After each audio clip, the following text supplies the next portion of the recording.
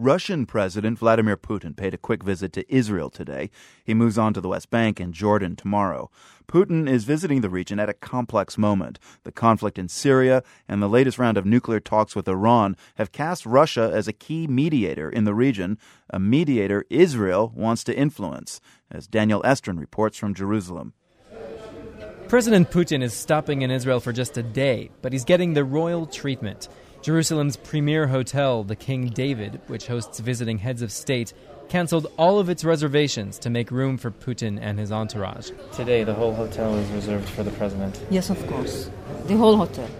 According to Israeli officials, Putin is here with an almost unheard-of entourage of nearly 400 people, military brass, business people, journalists. Tonight at dinner, Israel's president has invited Russian-Israeli singers to serenade Putin. One of Russia's biggest diasporas is here. More than 1 million Russian speakers live in Israel today, and they've made their mark just about everywhere.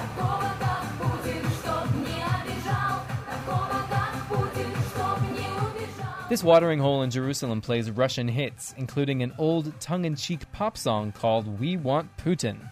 The bar itself is named after the Russian president. It's called Bar Putin. The name, it's not political. It's like a joke. The waitress Yulia isn't the Russian president's biggest fan, but she's happy he's here for a visit. It's good. Good we be friends, no? To Israel and Russia. President Putin is here just days after Moscow hosted the latest round of talks with Iran. And Israel is keen to know what Russia and Iran have been talking about, says Yaakov Livneh, who heads Russian affairs in Israel's foreign ministry. I think part of this dialogue will be hearing from the Russians and receiving an update about the talks in Moscow. We need to read from the same book and even better from the same page when it comes to Iran, and this is something that we will try to achieve. Israel and Russia are not altogether on the same page when it comes to Iran. Russia helped Iran build a $1 billion reactor in Bushehr. It has also worked to soften international sanctions against Iran and Syria. At a ceremony today, Israel's President Shimon Peres addressed those very issues. Peres said, "I'm confident that Russia, which was hit by fascism, will not allow similar threats. Not an Iranian threat, not Syrian bloodshed." Israel hopes it can sway Russia with some very enticing goodies. Russia is interested in Israeli military aircraft, which is significant. Israel is just one of 2 countries in the world known to sell arms to Russia.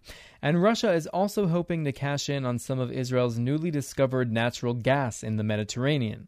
But could these possible deals make Russia change its mind on Iran and Syria? We can't delude ourselves into thinking that we're so important that we can in any way change Russian policy toward Iran or toward any important issue.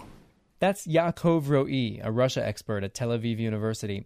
He says sales of military hardware to the Iranians and Syrians are one of the Russians' biggest moneymakers. No way they'd back down from those deals, he says. And there's another reason the Russians are staying close to Iran and Syria. They want to increase their nuisance value vis-à-vis the West. Their nuisance value? Their nuisance value. That is, that the West shouldn't think that they can influence Iran without Russia, or influence Assad without Russia. And therefore they pump in everything they can to Syria and into Iran in order for them to be sure that they're at every negotiating table or any other arrangement that is reached. Why is Russia so interested in being at any negotiating table? For great power. Even if Israel can't convince Russia to reverse course on its interests in Iran and Syria, it's whining and dining the president to do what it can to influence a key pawn in the complex regional chess game. For The World, I'm Daniel Estrin in Jerusalem.